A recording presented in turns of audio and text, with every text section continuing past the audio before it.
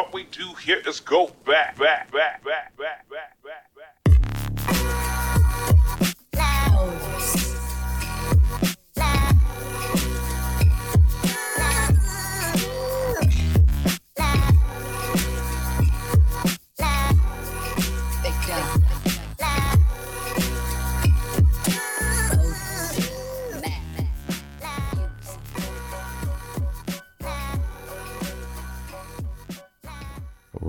Welcome to the Hustle Sold Separately. We are our weekly podcast dedicated to all of you amazing human beings who have been following me since the very beginning. All of you new amazing human beings that just started following me.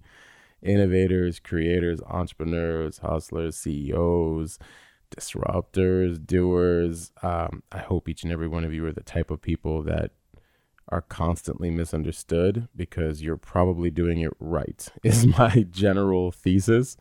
And I know that often at times that's not an easy thing. I literally have conversations about this all the time, and you're understood here. I understand you. My guests get you.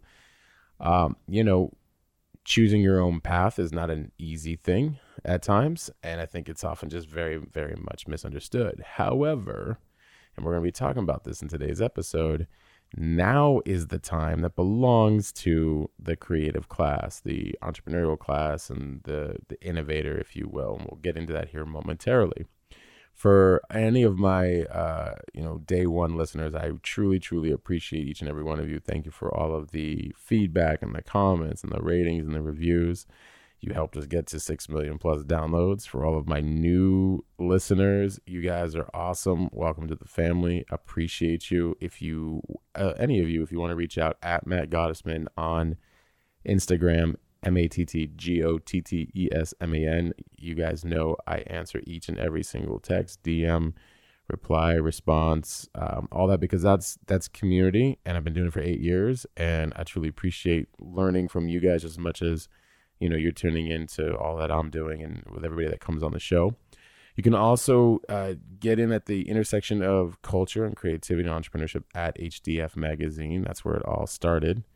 And then at Hustle Sold Separately. Of course, I would love your guys' ratings and reviews, continued ratings and reviews. Apple weights that in the discovery engine. That's how beautiful algorithms work. But, I'm so grateful for you guys for constantly leaving the rating reviews. And today is going to be a solo episode, and I want to discuss this creative class, if you will. You're seeing some of it in my posts online, and you guys know on HDF, I've been preaching this for like 8 years, but I finally feel like we're in a point in time where not only is it the most relevant, but you're also seeing the outcomes of that relevancy in culture and society worldwide in fractions of a second. Whereas beforehand, we had an idea, we wanted to try to do something. The old paradigm kind of just like, smiles at it and it's a fad and it'll go away and whatever. It ain't happening like that anymore, in my opinion. So, I want to discuss how the future belongs to the creative class. That's basically what I'm calling this episode. I was thinking about this earlier this morning before deciding to do this episode. And since people have been asking me a lot about these different things that I've been talking about, I thought now would be a good time. So when I define creative class, and this is what we're going to do, I'm going to define it.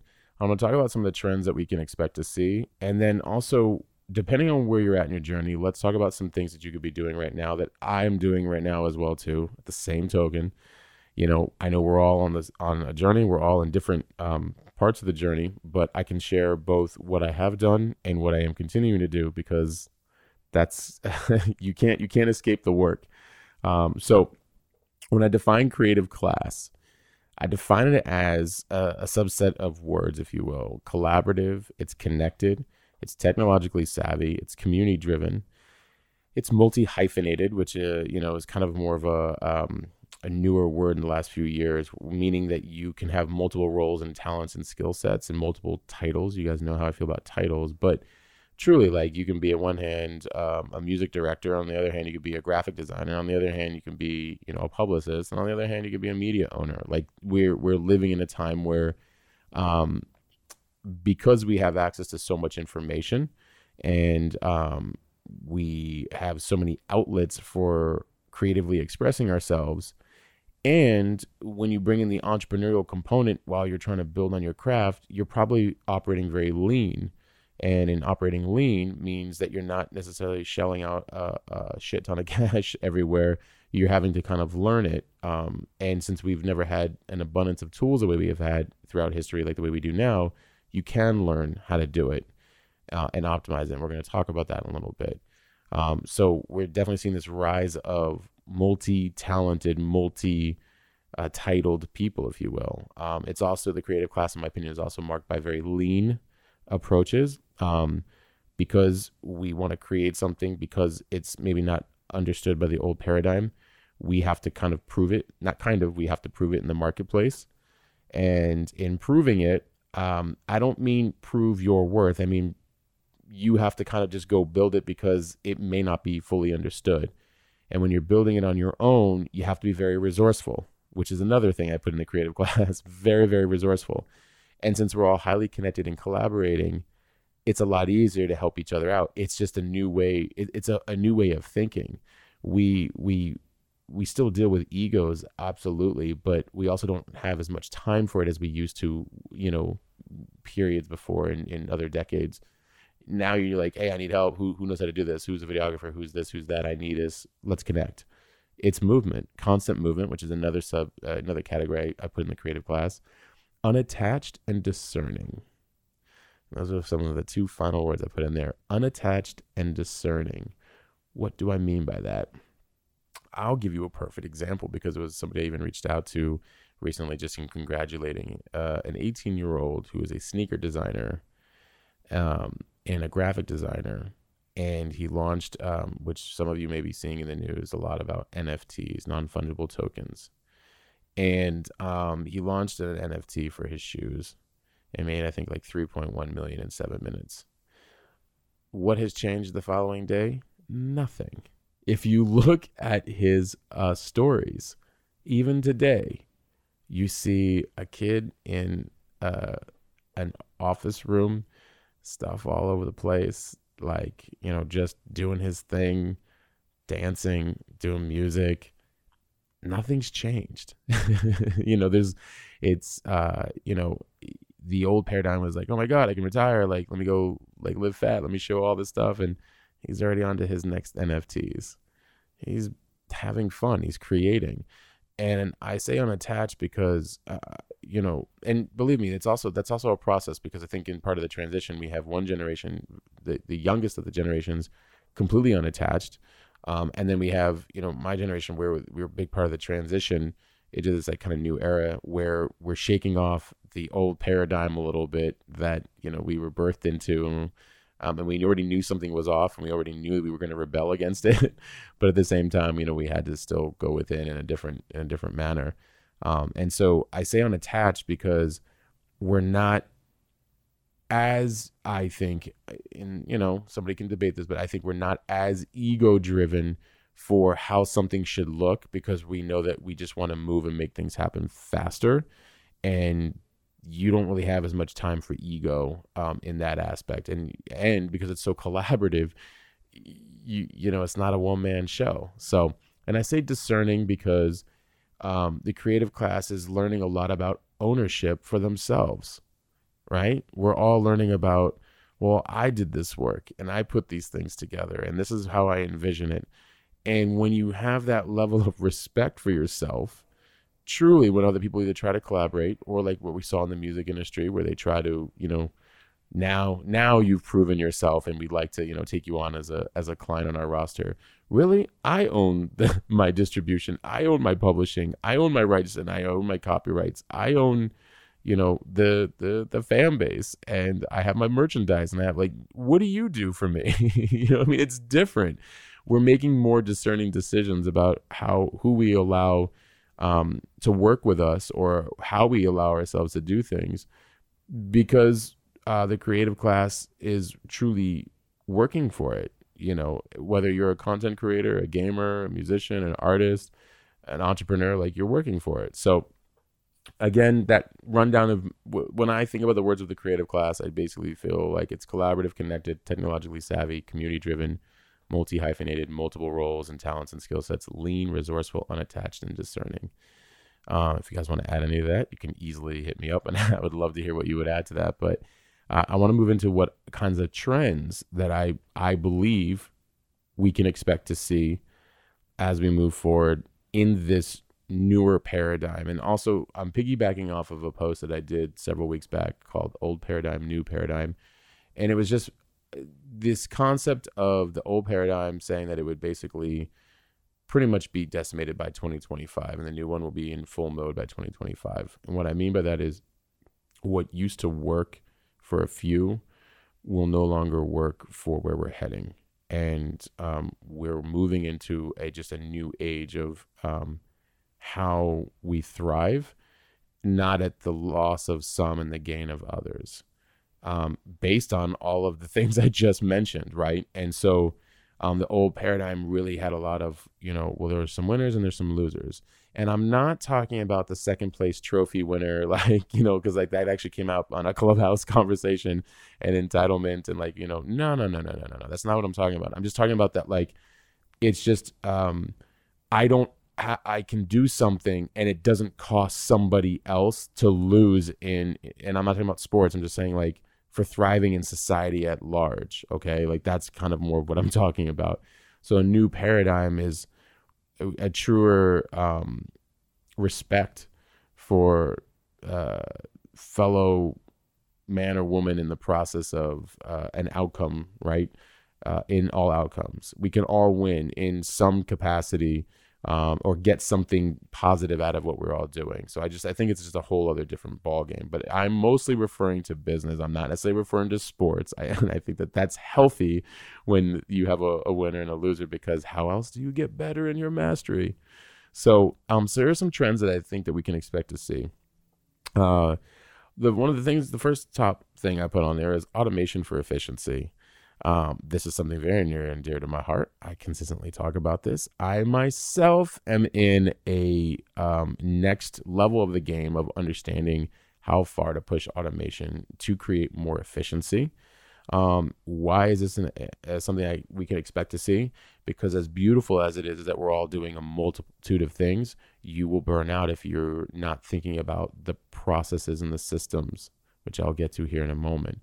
And automation does not mean we are going to lose personalization. It just means we're going to start leveraging the technology more to allow ourselves to achieve our dreams or our visions and perform better at our work for the people that are relying on our work. I also expect to see a lot more in blockchain technology. Obviously, that's a given. And obviously, it's not just me throwing out a trendy word, because I've actually loved it since the beginning. And I've been invested in it in the crypto side for about 5 years. But what blockchain technology is going to show you is a different way of thinking in Web 3.0 than what you've been used to in hackable Web 2.0. Everything you've been operating under right now in Web 2.0 has either been able to be hacked, manipulated, people can get away with whatever they want. Sometimes there's a level of inauthenticity. Well, when you think about blockchain technology, it doesn't allow you to do that. It's a different approach to technology where it's constantly changing in nanoseconds, and no 2 seconds are ever the same. And it relies heavily on all of us real people, users, to actually calculate real behaviors, not made up ones. And you can't, it changes fraud. It helps get rid of fraud. It helps get rid of people taking advantage of the system, of you. It helps, security, infrastructure, development, all of these things that we need. Think about this. Isn't that interesting that we're now using blockchain technology? We're starting to see use cases for it more than ever. And it's only the beginning. But what did I just say about the creative class? Connected, collaborating, technologically savvy, community driven, resourceful, discerning. It's not a coincidence that, and it's secure. It's highly secure, and everybody wins. It's a different mode of operating. I also believe we're going to see a huge uptick in NFTs. You guys have started to hear me preach this online. I'm saying it here now because it's a word you better start getting, or an acronym you should start getting used to. Non-fungible tokens. Okay, what is it? Why does it matter? Put it this way. Let's say you guys put up an awesome piece of content online and it's been ripped off. Have any of you ever experienced that? You probably all are somehow in some way either nodding your head or worried about that happening at some point. Oh, I have a design I want to put up, but somebody will steal it. Oh, I did put up a post, but it's been rebranded under somebody else's name. Well, NFTs, which are part of the blockchain technology, allow you to actually mint your work as the original creator. On top of that, before I say anything else on that, that means that no matter how many times somebody shares anything of yours, tries to put it out as their name or anything else, or just pass off their work as yours, pass off your work as theirs, they can't. They actually can't. It's all highly trackable. So you can imagine when you mint something online, the ability to document its authenticity. Yeah, that's going to really ruin it for a lot of people who are fairly inauthentic and, steal work and just are out for a quick buck, etc. What else can you do with it? Well, now people can support your work, your art, your music, your MP3s, your videos, your commerce, anything that you can imagine. And they can actually donate. They can receive a token of authenticity for that piece that you created. They can donate money to you through cryptocurrency like Ethereum. And, they're able to have a piece of certification for that, right? And now you're able to collect money in a new manner for your work and even attach royalties to it as it continues to expand. There's all kinds of different characteristics you can place on your token that you create. And a token is just its authentication for your work. And people can share it. They can own parts of it. They can donate to it. They can do a number of different things, but you don't lose your ownership over it. So it's still early on. I'll probably do an episode or two on this with experts in the field. I'm looking to create one as well. So stay tuned for that. And I'll let you guys know more about that. But again, why is that a trend we could see? Ownership, creativity, art, commerce, technology. Again, like it's taking out the old paradigm of manipulating the system. And then I also believe that we're going to continue to see a rise in communities for every type of business and complementary communities. What do I mean by that? You'll see NFT communities. You'll see, systems communities, social media communities, like anything that you want to learn, you're going to see a community for. Clubhouse is showing how far that can really go when you end up in rooms and on panels with people you wouldn't have previously been able to end up in rooms and panels with. Now you're doing it in a fraction of a second. And you're having conversations and connecting on things that you never would have thought before. Watching one individual connect with Virgil Abloh, the designer who works in connection with Louis Vuitton. You've seen these two people have this conversation on a panel that would have never have otherwise met up. And then you have these complementary communities where you bring in people from other, categories, if you will. So you're going to have one community about fashion, and then you bring in the tech community from another one that are creating NFTs for fashion. And then they all end up in the room together talking about things and helping each other out. It's very collaborative. So it goes right back to the creative class. And these, by the way, these are people doing things. These are, people heads of big startups or heads of brands that are doing really well. So this open connectivity is huge, and we're going to see even more of it with these communities. I also believe we can expect to see less employees and more leaned out, highly efficient brands. I'm not the first to say it. I just want to preach it. I heard Naval Ravikant talk about this pretty heavily, and we now have access to resources in pretty much every single category we could possibly have. And let's say you need design work, you can use upwork.com, you can go to fiverr.com, you can go to a multitude of different places, find different resources. If somebody you don't like after their work, you move on to the next. If you like the way they work, you keep them. You can actually move very fluidly and without all the bureaucracies that big brands have kind of encountered, right? And all the problems in keeping people for so long when they really don't even need to. And so you're able to accomplish more with less people, basically handling, a certain set of tasks in each category. 3 to 5 people can pretty much run a business, a 7-figure, 8-figure business, when you have the right systems and processes in place and the right people just operating those systems and processes. So, why I also believe that, and something that Naval brought up, is because, well, 2020 proved for people to be working even more remotely. I've been doing it for about 10 years, or even more. So remote work is a newer norm, and more people are going digital. That's how remote work works. Well, more people go digital, the first question they usually ask themselves is, why am I doing this for somebody else?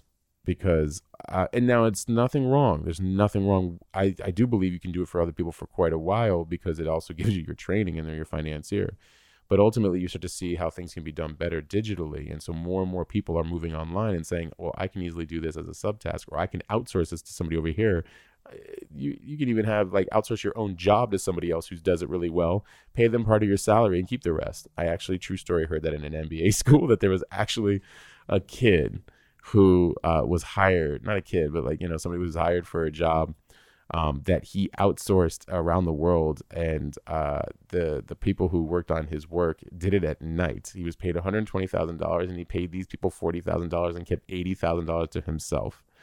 And the people he hired outsourced to did such an amazing job that the work was always delivered every morning to his company. And eventually they found out, and the question came up, what do you do? Because technically they hired somebody, they didn't cost them any more money, and they got the exact output that they wanted. And you kind of have to praise the guy for being so efficient that he found somebody else that could do the work just as, even better than he could. And he managed them, and he paid him out of his own money. I mean, so this is going back I think 10 or 12 years ago. It just kind of goes to show you you just have to be more efficient with and delegating. And believe me, as my loved ones would tell you, I constantly am working on that myself, is the constant efficiency. Which brings me to another trend. Systems and processes will become sexier. And I say that because it's a very unsexy thing, because we all want to create. But if you look at all of the brands that you idolize the most, they are highly efficient beasts that have technology running them, and they're dialed in on what they do, when they do it, why they do it, and how they do it. And it's not fun sometimes in the beginning, but if you can take your creative mind and realize that you're trying to find a better way to deliver value to the very people you serve, while also allowing you to have a life, then it becomes very sexy, I think. And so that's why I put that on the list. And then I also see multiple strategic partners that complement your business and creative growth. You don't have to do everything, but if we go back up my list where I said that because we can actually outsource and resource from anywhere in the world, you can set up very strategic partners that complement your business, because maybe you don't want to get into those things, but you can have other people that do those things very well. Well, maybe you guys then have agreements that you can actually work together on, so that way you can pass off people who need what they have that help make your work even more efficient. And then same, for your work, things that you do for them, they can actually complement their business, right? So it's just really, really,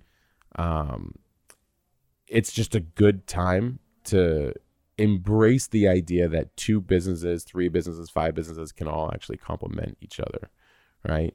Something to think about, strategic partners, and you don't actually have to have them in the same location. That's the whole point. I think in the past, well, actually, I don't know, strategic partners has always been kind of a part of business, but I think you're just living in a very unique time where it can be anywhere in the world, and there's a constant state of movement. Again, what's the creative class? What are the trends we're seeing? Constant state of movement. So I don't want to just say how awesome the creative class is and what trends we expect to see. I thought it would also be good to talk about, okay, what are some things that we could be doing, some things that we could be reading, some things that we can kind of start to have conversations around internally with ourselves and with others, even as I'm going through a lot of them myself.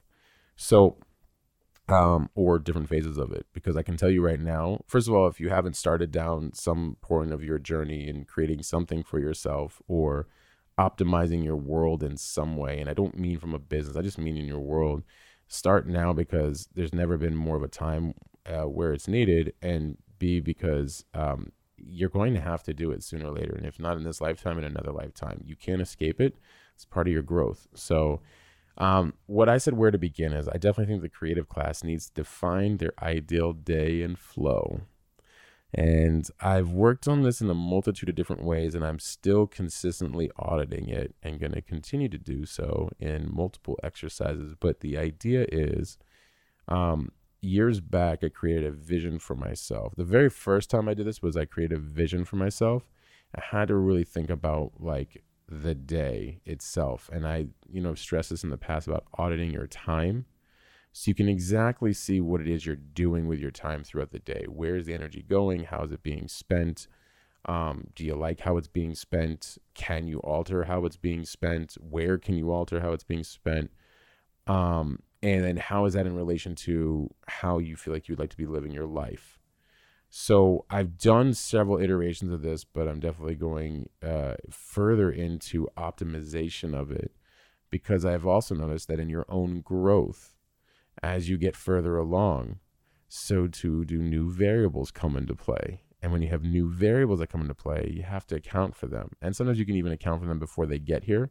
That's the beauty of creativity. So I definitely think defining your ideal day and flow is the first place to start. I also put in here adopting minimalism as a strategy. And that is everything. So we were previously trained to do a million different things and multitask. Gary Keller talks about it in The One Thing, that multitasking is not actually helping you. So it's something to think about getting rid of. I have had periods of extreme multitasking, even when we think we're being efficient, and I was. It's nowhere near being dialed in, focused, and present. So and it happens. And as I've noticed at every level of growth myself, because minimalism is a huge ideology for me.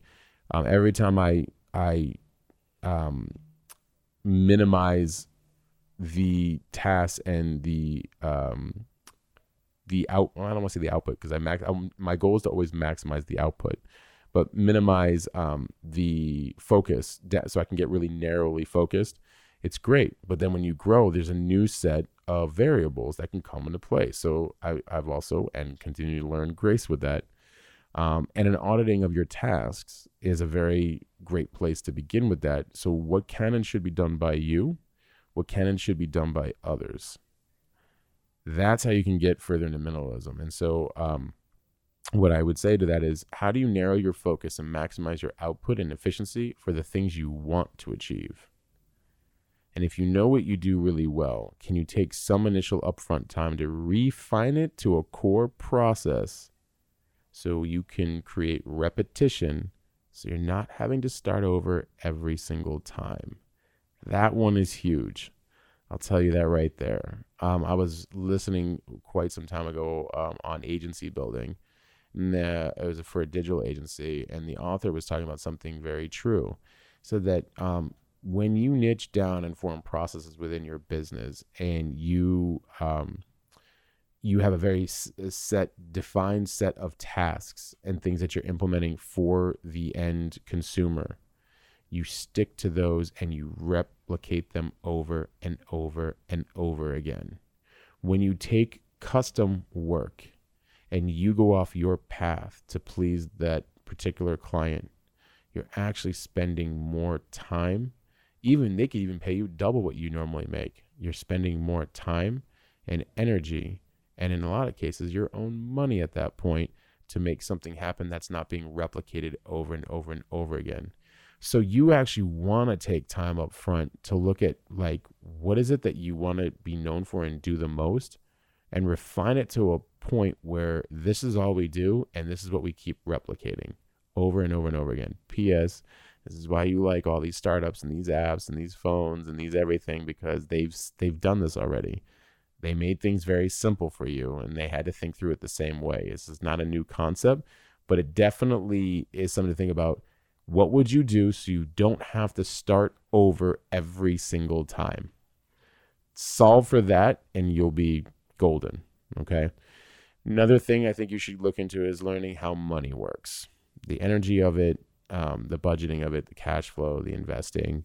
The more I've taken an active role over that over the last 2-3 years has been a game changer, but you realize it's also a lifelong journey.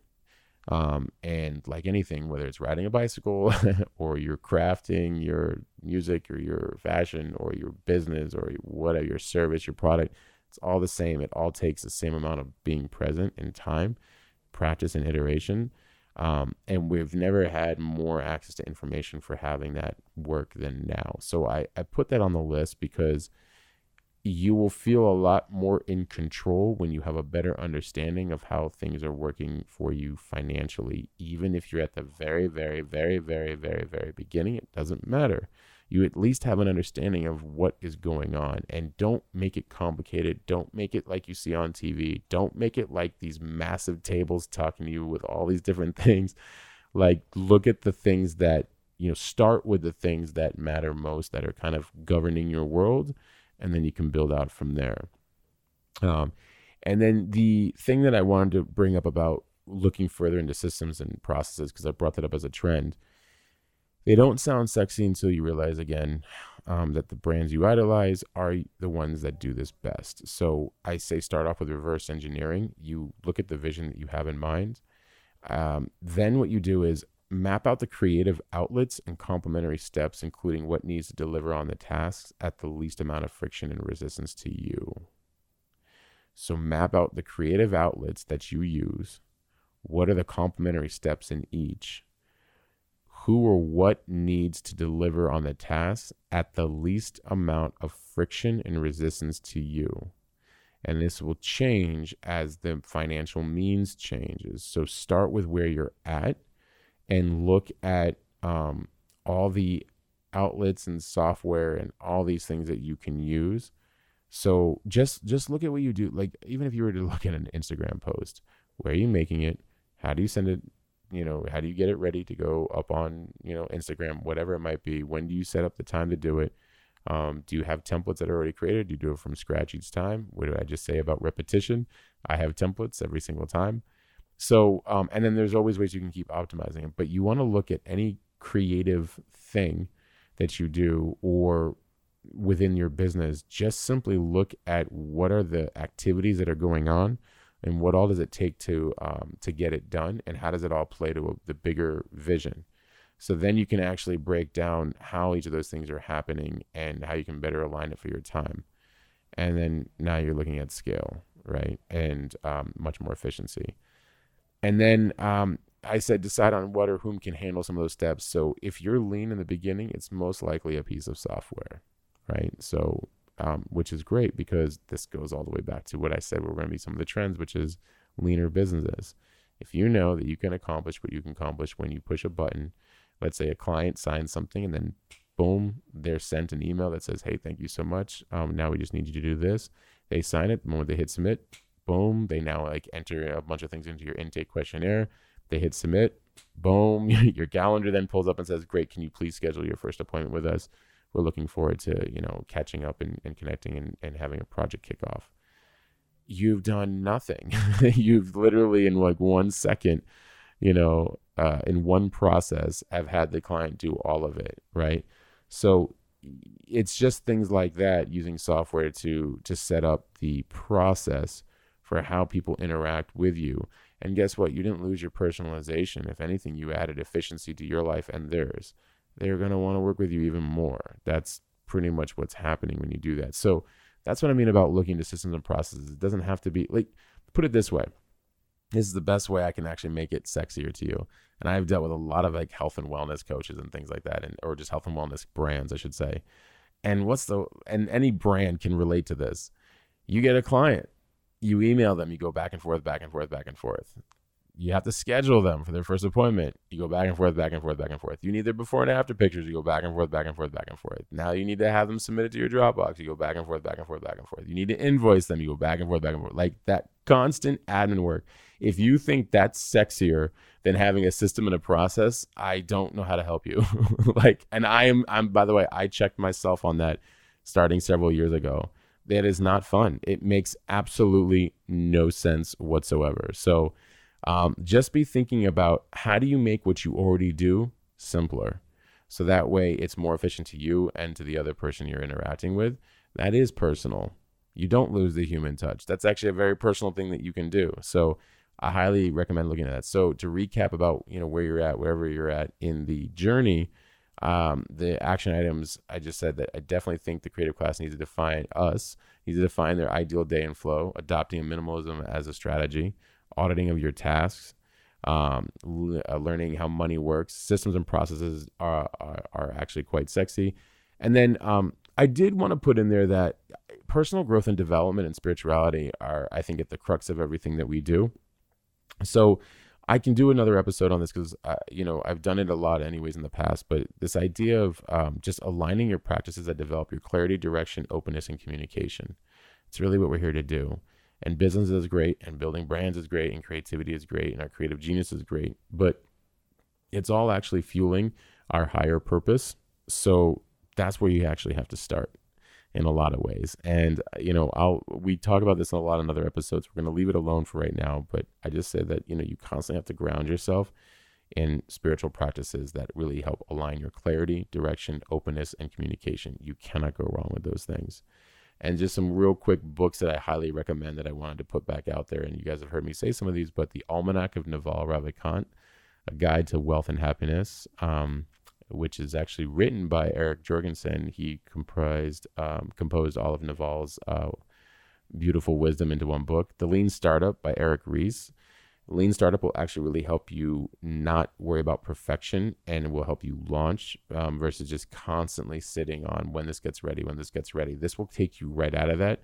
You make something, you put it out there, you tweak it, you reiterate it, you recreate it, you put it out there, you tweak it, you put it out there, you tweak it. Lo and behold, you have a business.